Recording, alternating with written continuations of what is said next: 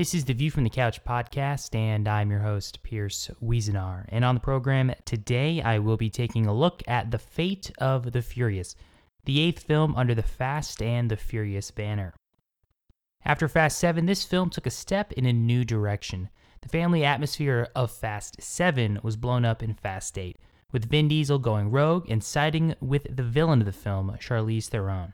On paper, it was a smart choice because after so many films, there isn't much new territory for Fast 8 to cover, and by splitting up the team, it puts old characters in new situations, which allows the audience to see them in a new light.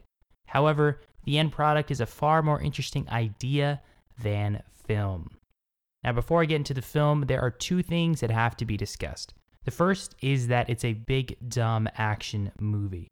We all know what it is, and so does the film. In Fast 7, the film was very much in on the joke. You know things are getting a little out of control when Vin Diesel and Jason Statham are driving their cars headfirst into each other and then walking out without a scratch. Some folks don't grade these films on the same scale as other films. The line always is, well, it's a dumb action movie, so what did you really expect? If that's your style, then more power to you, but I am not one of those people. The second point is the behind-the-scenes drama between Vin Diesel and The Rock. Last year, some headlines were made during the production of the film when The Rock called out one cast member for being a candy ass. Well, that candy ass was later revealed to be Vin Diesel. This isn't the first or the last movie to feature two stars that just don't like each other. If the reports are to be believed, and well, why would they not be, Vin Diesel and The Rock never filmed a scene together. All of the footage we see of them together is actually the film using body doubles as they stand in for the two stars. For example, when Vin Diesel runs The Rock off the road and he's standing over The Rock in his car, the legs we see are the ones of the body double. And that moment in the film, it's really crucial because it's when Dom Toretto reveals his true colors. And that reveal is what the whole movie hinges on. And Fast 8 totally butchers it because when the two stars should be having the most epic stare down of epic stare downs, The Rock is looking at the legs of a body double and not the eyes of Vin Diesel. It's moments like this that pop up throughout the film and hinder Fast 8 from achieving its lofty goals.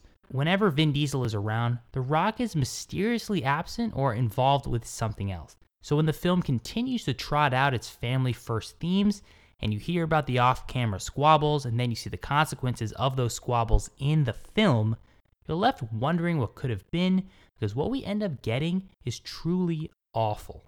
Another problem that the film ran into was the size of its cast. This has got to be the biggest Fast and Furious film in terms of cast size. Having a big cast can be a good thing if you know how to use them, but once again, we get a big action summer blockbuster that is far too crowded. For a film like this to really work, you just have to scale down the cast. And when you have a movie that features the likes of Vin Diesel, The Rock, Jason Statham, and Charlize Theron, all of them are in your movie, they each have to get just a certain amount of screen time. Not only because they are the stars of the film, but because their characters are the most important. And Fast 8 has the audacity to introduce even more new characters, adding them to the ones from past films. So what you're left with is a battle among the various minor characters as they attempt to justify their existence in the film.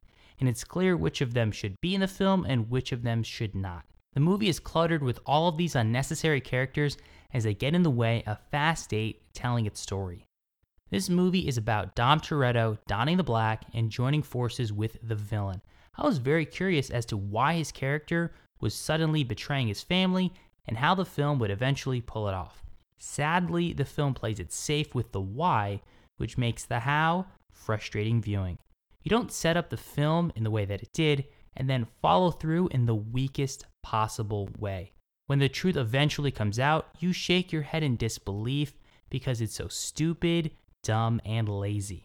The film has enough smart and talented people involved in it that something like that should never happen, and yet, here it is. No one is watching the Fast and Furious films for the characters or even for the story. They pay top dollar to watch the various action sequences blow them away. And sadly, the hallmark of this franchise, well, it just never beats its trailer. The reveal of the submarine was excellent in the trailer, and the film just never matched that moment. And part of the reason why is because the cast is just so big. The action scenes have a very strange flow to them, as the camera is pinballing around getting reaction shots and the many zingers from the numerous characters. So instead of letting the scenes flow and allowing the audience to take in the breathtaking scope and scale of the scene, we are treated to a dizzying array of ineptitude. Part of what makes the Fast and the Furious films, well, Fast and Furious, are the cars, and it would be odd for one of these films to not feature the latest and greatest cars of the day. However, with the scale of these action sequences going up with each film, it's becoming increasingly difficult to engineer action scenes that involve cars. I mean, these films feature tanks, planes, and now submarines. Long gone are the days of drag racing and drifting.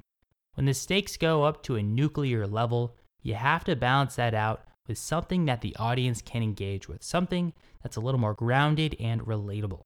So with a nuke all but in the grasp of Charlize Theron, how does it affect the characters? Does anyone lose anything? What's their role in all of this? Well, when everyone walks away unscathed, it makes it hard to get emotionally involved or engaged. There isn't any connection between what's happening on screen and the audience. All of these scenes lacked the tension required to pull them off. So all of the action scenes end up being something that might look cool, but have absolutely zero depth. Coming off of Fast 7, the next 3 films being Fast 8, 9, and 10, all had to be rejigged after the death of Paul Walker, which almost ended not just Fast 7, but the entire franchise. And after Fast 8, I have less faith in the franchise now than ever before. This might be the worst film of this franchise, full stop. It's definitely the worst since The Rock joined. I don't know where the franchise can go next. Space is the only place they haven't gone, and who knows, maybe they'll drive Lambos on the moon, or maybe they continue down the tech route. They've done that in Fast 6, 7, and 8.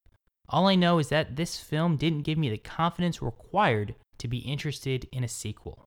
Fast 8 had all the trappings of another monster hit. It has a great cast, a fun premise, and the promise of some creative action scenes to add to its considerable catalog. Too bad the trailer is better than the feature-length film that it promotes.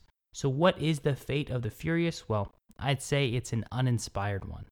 If I had to give this film a grade, I would give it a D. If you like the show and want some more episodes, just subscribe for more, and don't forget to rate the show and to share the episode. This has been another episode of the View from the Couch podcast. Thanks for listening.